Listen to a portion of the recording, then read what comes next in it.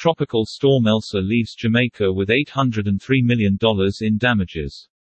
Jamaica Prime Minister Hon. Andrew Holness stated to the House of Representatives yesterday that due to heavy rains caused by Tropical Storm Elsa, it has been estimated that damages are near $803 million.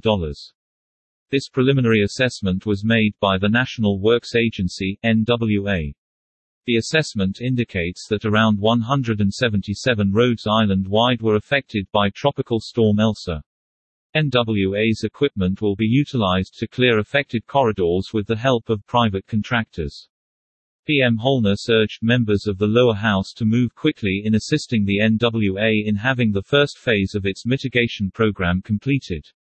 He informed that the government has made $100 million available for this purpose.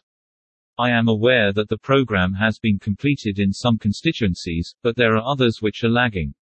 I want to urge us all to have these activities completed within the next 21 days, so that we will be in a better position for the rest of the season, the Prime Minister said.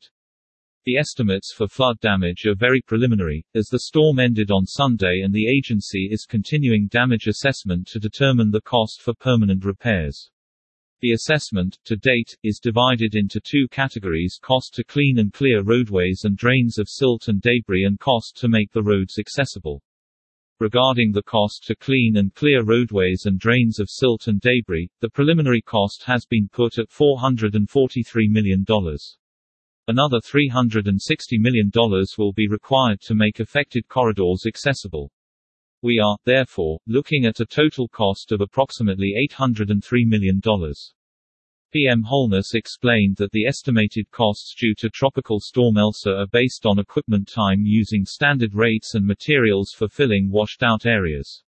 He noted that these costs cover road clearance, drain cleaning, creating access and patching, adding that no costs for rehabilitation and other permanent repairs are included.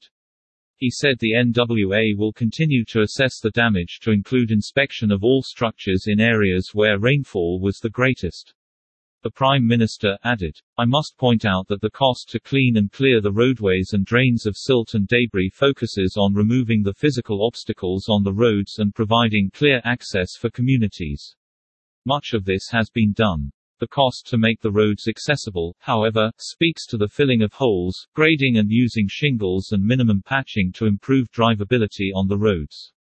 We expect that this activity will be carried out within the next 2 weeks. This is critical, as we want to ensure that no issue that can have serious impact on the lives of the people goes unnoticed. Assessments are also being done on the need for rehabilitation, resulting from the damage to the road network and drainage system.